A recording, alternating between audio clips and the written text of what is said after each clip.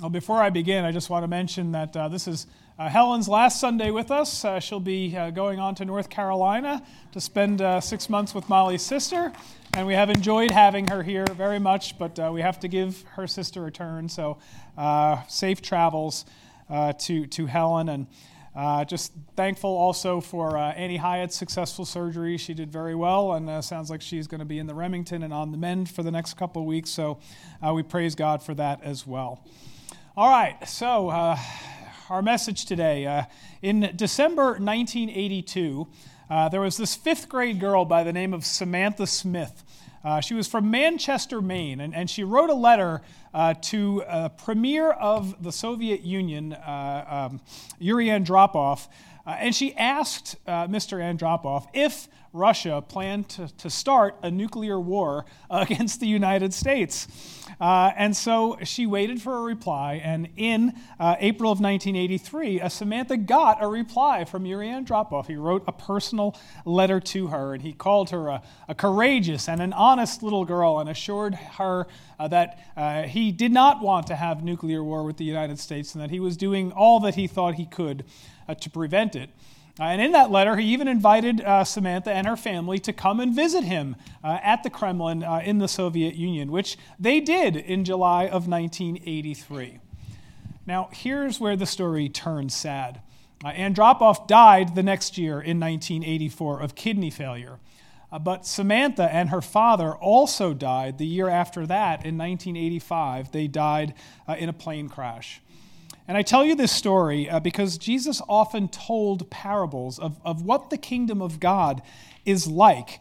And we'll be talking about a few of them today. But the kingdom of God could not be more different than the world is today, right? We look at the world and we say, this cannot be what the kingdom of God is like, right? And it is not what the kingdom of God is like. It's just as different from what the world is today as Yuri Andropov was from Samantha Smith, right? He was old, she was young. He was Russian, she was American. He held the highest position of power, and she was just a little fifth grade girl who dared to write him a letter. So the kingdom of God is not like earth, and all are invited to the kingdom of God, from the greatest, the highest positions of power like Yuri Andropov to the least of us all, like Samantha Smith. All are invited. But there is urgency, isn't there? Andropov's death was not a surprise. He had suffered total kidney failure the year before, and he lived the last year of his life in a hospital. Everybody was just waiting for him to die. But obviously, Samantha Smith's death was quite a surprise, right? She got on an airplane, and the airplane crashed, and so it's just a sad, sudden, unexpected, and tragic end to her life. But it points out that we never know how much time we have left to accept Jesus' invitation to the kingdom of God through faith in his sacrifice for us on the cross. And we are responsible for the decision that we make. And we'll see that today. So Jesus told 4 parables in Mark chapter 4, and we'll look at all of them today. We saw some of the parable of the soils last week. We'll revisit that one briefly today. But no one parable could possibly encapsulate what the kingdom of God is like. So Jesus told multiple parables on the subject, examining it from different facets, highlighting one aspect of it in each parable, giving analogies from everyday life so people could understand what he was talking about when he was talking about the kingdom of God. And how do you take all these parables? How do you take the kingdom of God and sum it up in a single sentence, right? That's impossible to do. But, to give it my best shot, I would say simply that the kingdom of God is God's unopposed reign over his kingdom. And I say unopposed because as of now, we know that today, for whatever reason, within God's sovereignty and within God's will, he allows certain things to oppose his reign, like Satan, like sin, like death. So for the time being, there are challenges to God's reign. We see it all over the place on this earth that we live in. But in the kingdom of God, none of these adversaries will exist. None of them will be able to oppose God's power.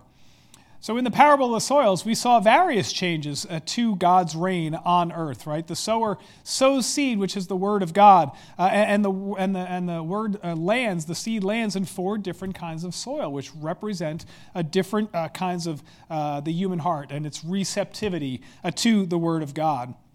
And so these 3 of these types of soil, they represent the different kinds of ways that Satan opposes God and his kingdom and keeps the word from taking root in our heart. And we said last week that the soil on the hard path represents the heart that's been trampled down by sin, unbelief, and apathy. It couldn't even begin to produce a crop because it was so hard and trampled down that before it could even begin to take root, Satan can come and snatch it away.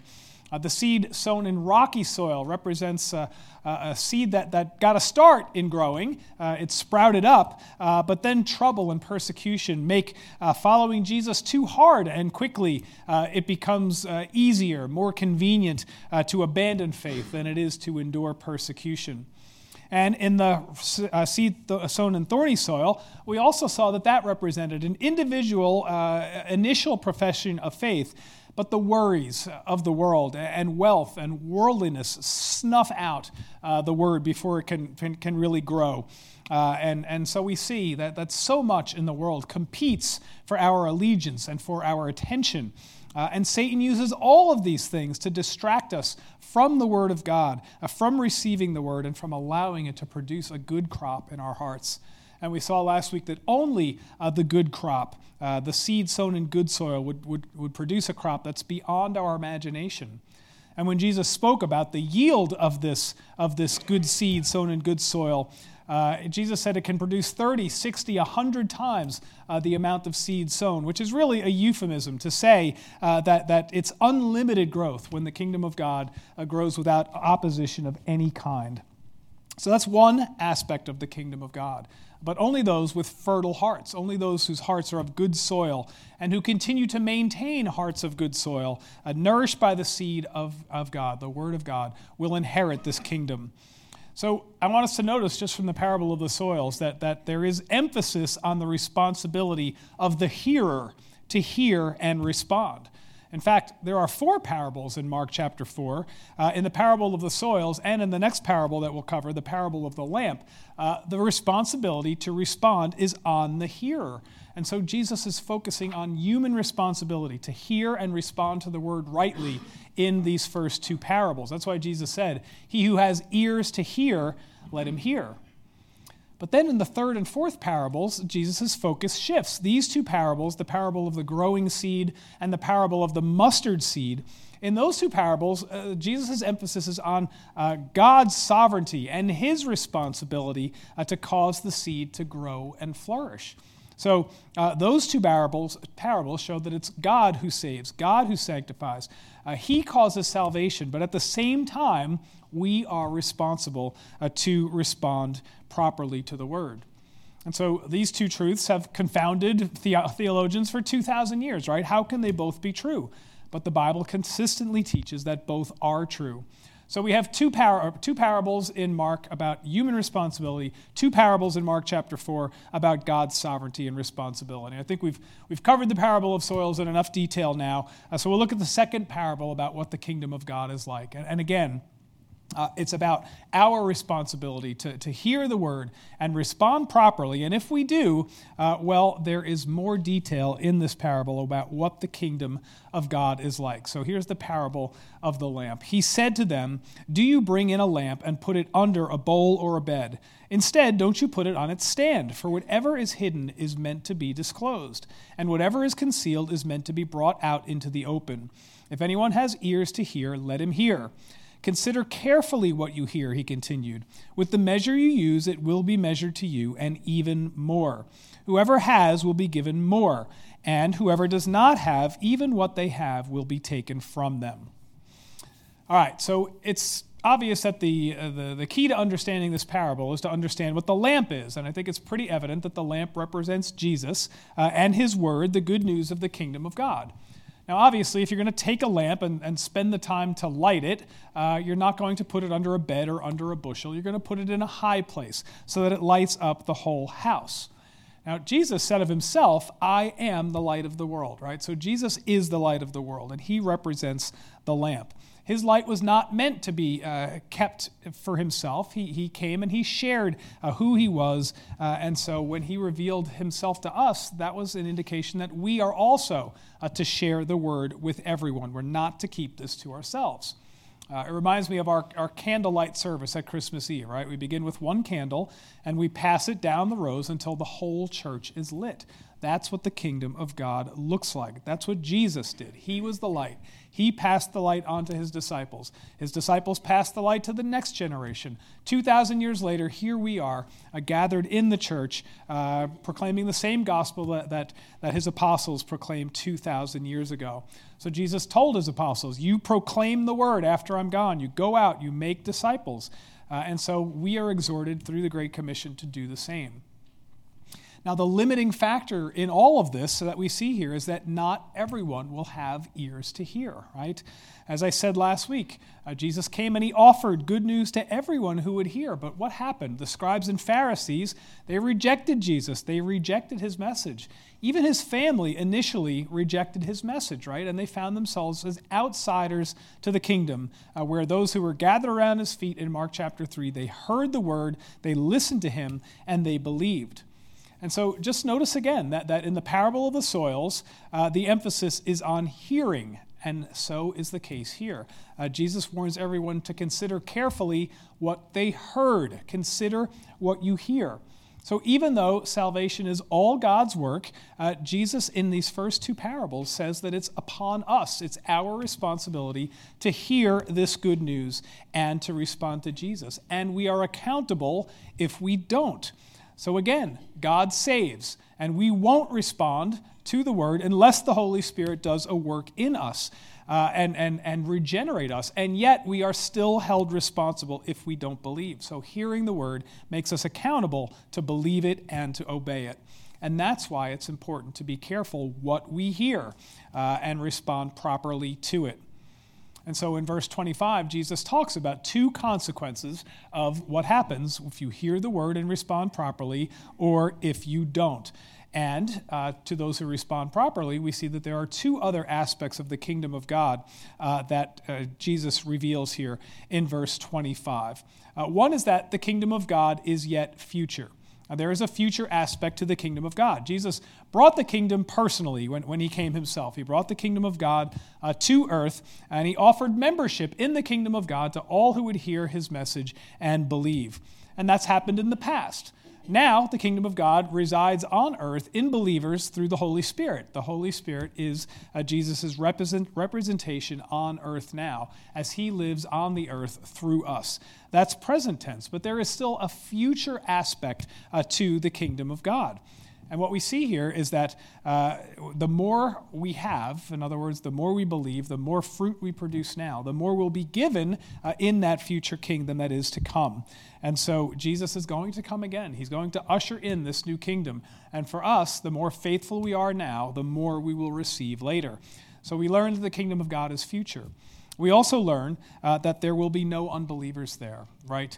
Even what they have will be taken away. Jesus will bar anyone who rejects him from the kingdom of God. And so those who reject Jesus have nothing.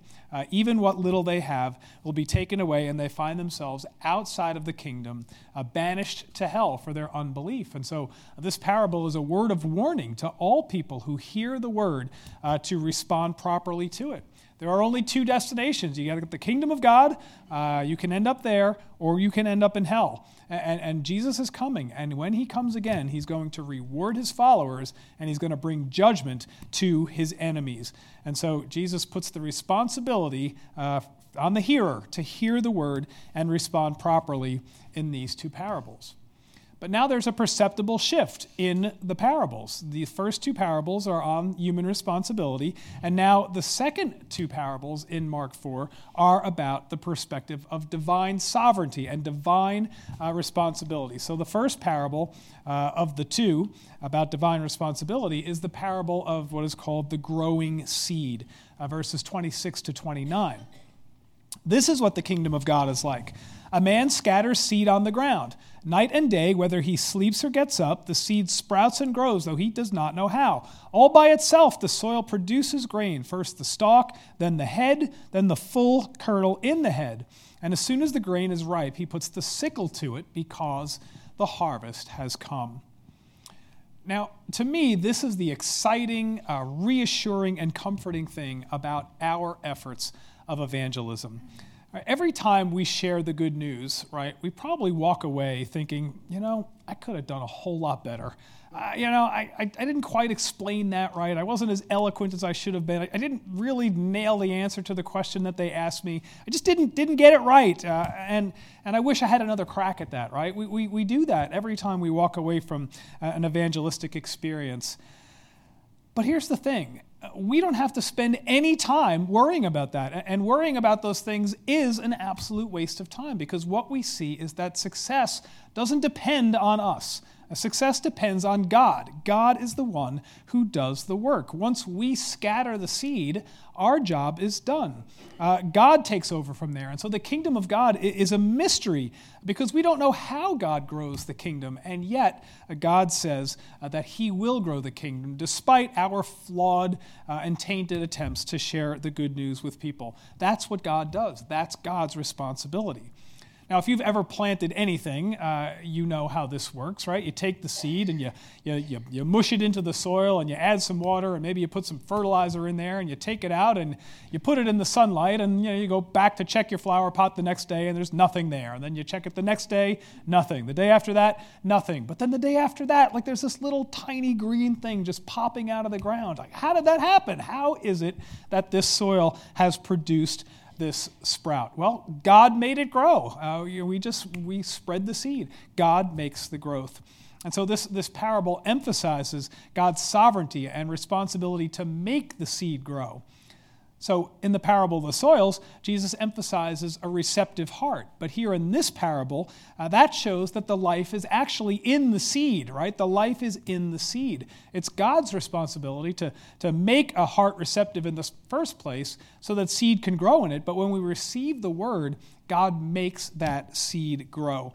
When we scatter the seed, though, God does the same kind of work. It lands in various kinds of soil, and by God's will, in another person's heart, it grows from a seed to a sprout to a full-grown crop. And we don't know how. That's the part of the mystery of God and the kingdom of God and of faith. God does the work. So the kingdom of God is like a barren field initially, and then filled with so much crop that it produces a harvest. But we also have to not get discouraged when these things take time, right? You have to have a lot of patience to have a garden. And Galatians 6:9 says, let's not become discouraged in doing good, for in due time we will reap if we do not grow weary. So a crop planted in the spring is not going to produce a harvest until the fall. And in the meantime, the farmer waits patiently and trusts God, because God is doing the work. And someday in the fall, the harvest will be ready. Now in verse 29, Jesus talks about this harvest and putting the sickle to the harvest when it's ready. And that could be a reference to each individual's salvation, or it could be a reference to Jesus' return when he harvests the entire earth and the church, banishes those who are outside of the church, and harvests the church into his kingdom. But either way, the point is that God controls the growth and the harvest. So for us, we just sow the seed. God is the one who makes it grow. So that's the parable of the growing seed. Now, the second parable about divine responsibility is the parable of the mustard seed, which again emphasizes the point. Verses 30 to 32. Again, he said, "What shall we say the kingdom of God is like? Or what parable shall we use to describe it? It is like a mustard seed, which is the smallest of all seeds on the earth. Yet when planted, it grows and becomes the largest of all garden plants, with such big branches that the birds can perch in its shade." So that's what the kingdom of God is like. Now, the mustard seed is actually not the smallest of seeds in all the earth. It's very small. You see that compared to the human forefinger and thumb. But Jesus was using a Jewish idiom here to talk about the mustard seed and its smallness. The mustard seed is the smallest seed back in that day, whose diameter could be measured and whose weight could be weighed. And so Jesus used this as kind of a metaphor for smallness. He did the same thing when he was talking about what we can do in Jesus' power. He said, if you had faith the size of a mustard seed, you could tell this mountain to move from here to there, and it would obey you. And so that's the meaning of the mustard seed. But the mustard seed develops into a tree. And this is kind of what a mustard tree looks like. It's really a giant bush, and it's not the most attractive of trees that you'll ever see, but it can grow up to 15 to 20 feet, large enough so that birds can nest in it. I think the point of the parable is that God's kingdom starts very small, from very small beginnings, and it becomes large. And when we think about that, we think about the early church. Jesus said after his resurrection to his disciples, you go into the city and you wait until the Spirit comes. And they waited until Pentecost. And the Holy Spirit came on that day, and 120 people were saved. And after that, the book of Acts continues to record. The next day, thousands were added to their number. The next day, thousands added to their number. And so the kingdom of God grows like that. And to now, the church consists of billions of people around the world. So that's what the kingdom of God looks like. It has humble beginnings. And in fact, we would expect that because the ruler of this church, the leader of this church, was the most humble person who ever lived. He came to earth, abandoning his place in heaven, took on human flesh, became a helpless baby, depended on human people to keep him alive, lived a perfect sinless life, and then went to the cross to die for our sins, paying a penalty he did not deserve to get us off the hook from the penalty that we do deserve. And that's the gospel that we preach. It's the same gospel his 11 disciples preached. And so the preaching of the word can bring all people under God's protective branches if they have ears to hear, and God makes the word grow in their hearts. So those are the four parables. And now Mark kind of gives a summary statement here in verses 33 and 34. He says, with many similar parables, Jesus spoke the word to them, as much as they could understand. He did not say anything to them without using a parable, but when he was alone with his disciples, he explained everything. So again, we see the division between the outsiders and the insiders. The outsiders get everything in parables. The insiders, Jesus explains. He granted the kingdom of God, wisdom and understanding to these apostles because Jesus had chosen them and he had given them ears to hear. And their hearts were responsive. Now, they didn't understand everything, of course, right? They couldn't understand everything. But they knew their hope for salvation depended on Jesus. That's faith the size of a mustard seed. Even that kind of faith. If the object of the faith is Jesus Christ, that is enough faith. And Peter's a perfect example. In John chapter 6, when Jesus' teaching became extremely controversial to those who were listening to it, the people all started to leave, right? They couldn't listen to his teaching anymore. And Jesus turns to his 12 disciples and he says, will you go too? And Peter steps up, speaks for the 12 and says, Lord, you have the word of life. Where else shall we go?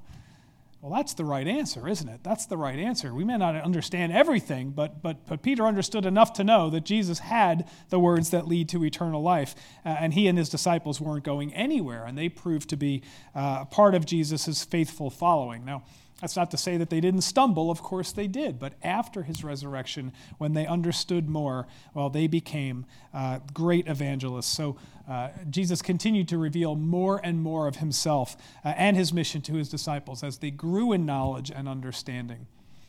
And Jesus does the same for us. When we are good soil, when we are working to grow spiritually by reading the word, by praying, by keeping our hearts fertile to hear, God will cause growth in our own hearts. And as we go and sow the word, share the good news, Jesus will do the work of cultivating the seed we sow. So we don't have to do anything except spread the seed and watch how God makes it grow. So Jesus told 4 parables in Mark chapter 4 about what the kingdom of God is like. Obviously he didn't cover everything, but we can summarize what we learn in these 4 parables just quickly. From the parable of the soils, we learn that though many will reject Jesus, the kingdom of God is like seed grown in good soil that produces a harvest immensely greater than the amount of seed sown. From the parable of the lamp, we learn that there will be rewards in heaven for the king in the kingdom, in the future kingdom of God for believers, and that there will be no unbelievers there.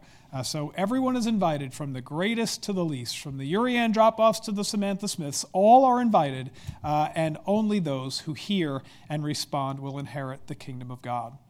Then from the parable of the growing seed, we see that the growth of the seed and the multiplication of the kingdom of God is God's work. God is the one who does the work. And that's reinforced by the parable of the mustard seed that started like it was a small little thing, but continues to grow and multiply. And we know that Jesus told many other parables, right? Mark even says so. Jesus told, with many similar parables, it says Jesus spoke the word to them. Mark chose to record only these 4. We see, if we read the Gospel of Luke, the Gospel of Matthew, there's a whole bunch more parables. Mark only chose to record these 4. And I think Mark had a reason for including only these 4. It seems to me that Mark's theme in presenting these 4 parables is that there are 2 responsibilities. There's human responsibility and there's divine responsibility. So as hearers of the word, we are responsible to cultivate good hearts that continue to respond properly and to bear good fruit. And that's the first 2 parables. Those are the lessons there. But then in the second 2 parables, Jesus teaches that by some unexplainable, inscrutable mystery of God, ultimately it's God who causes the growth. It's God who prepares the soil. It's God's work to grow the seed. So here we are. Is it God's responsibility or is it our responsibility? Yes, it's God's responsibility and our responsibility, but it's God's responsibility. He is the one who makes it grow. We maintain our own hearts. So if it's God's responsibility, does that mean we do nothing since it's God who causes the growth? Well, of course not. We are sowers. We spread the seed. We should live our lives as though the growth depends on us, even though it depends on God. Even though it depends on God. So how do we do that? Well, the first thing we ought to do is we ought to be seed sowers, right? Seed can't grow unless it's planted. That's why Jesus preached. That's why the apostles preached. That's why we preach. So we scatter the seed with all our might, with all our hearts, as though the kingdom of God depends on us. Our families, our friends, our neighbors, our coworkers, they all need to hear the word of God. So we need to have the courage to share it. And we may not have the answers to all of their questions, right? But we can always go look it up and get back to them.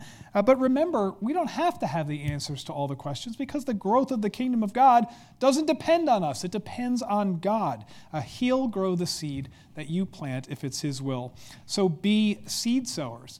But secondly, we need to be good soil. We need to continue to cultivate our own hearts. And we do this by intentionally being in the Word, by being prayerful, by spending time with God, by developing our relationship with Him. So as we read in the parable of the soils, there are so many things that compete for our attention. The pressures of persecution, paying the bills, pining for material things, prioritizing earthly treasures over heavenly treasures can crowd out the word and stifle its growth in our hearts and make us unproductive. But Jesus said in Matthew chapter 6, seek first the kingdom of God and His righteousness, and all these things that we spend so much time worrying about, these things will be added to you also. Seek first the kingdom of God and His righteousness. Be good soil. That's what we do. Being good soil means seeking first the kingdom of God and His righteousness. So be seed sowers, be good soil, and finally be prepared. Jesus could come today. Are you ready? Am I ready? I have no idea whether Urian Dropoff or Samantha Smith were believers, but I do know this. You and I are all going to die too, just like they did, unless Jesus Christ returns first. I hope you're encouraged this morning. We're all going to die, but I hope Jesus returns first before we do. But if He doesn't, we need to be prepared. And since we don't know when Jesus is coming again, and we don't know when we're going to die, we'd be wise to be prepared to see Him face to face. So believe the gospel. Jesus died for our sins and rose from the dead. And He has done that so that we could have eternal life. So we need to believe this, and then we need to sow this word that He's given to us, and we need to trust God to make it grow. So trust Him. Sow seed. Sow the seed of the word that He's given you. Trust Him to make it grow. Make disciples. Be productive soil. Produce a harvest. our work here isn't done. God can do incredible things through us. And that's why we're working hard to try and see if it's possible that God would grant us the blessing of starting a Spanish-speaking ministry in this church. And the whole vision behind that is the parable is in Mark 4. We are meant to sow seed. A sower went out to sow. And so we're trying to go out and sow the word as much as we can. And we pray that God will use those efforts in our ministry to do a mighty work, to produce a massive harvest. So we're spreading seeds. We're praying that God causes the growth. And we're waiting to hear the precious words of Jesus. Well done, good and faithful servant. Amen. Lord God, we thank you for these parables that show us a little bit of what the kingdom of God is like. And I pray, Lord, as we think about what the kingdom of God is like, that, Lord, you will rule and you will reign there unopposed, and that there is no sin, and there is no Satan, and there is no death there. Lord, I pray that our hearts would yearn for that kingdom to come. And Lord, that we would be eager to share the good news of that kingdom with others, so that we will produce a massive harvest, 30, 60, 100 times, Lord. Give us the power and the courage to do it, Lord, and let us sit back and watch you as you do the amazing work of just making this harvest and making it grow. We pray these things in Jesus' name. Amen.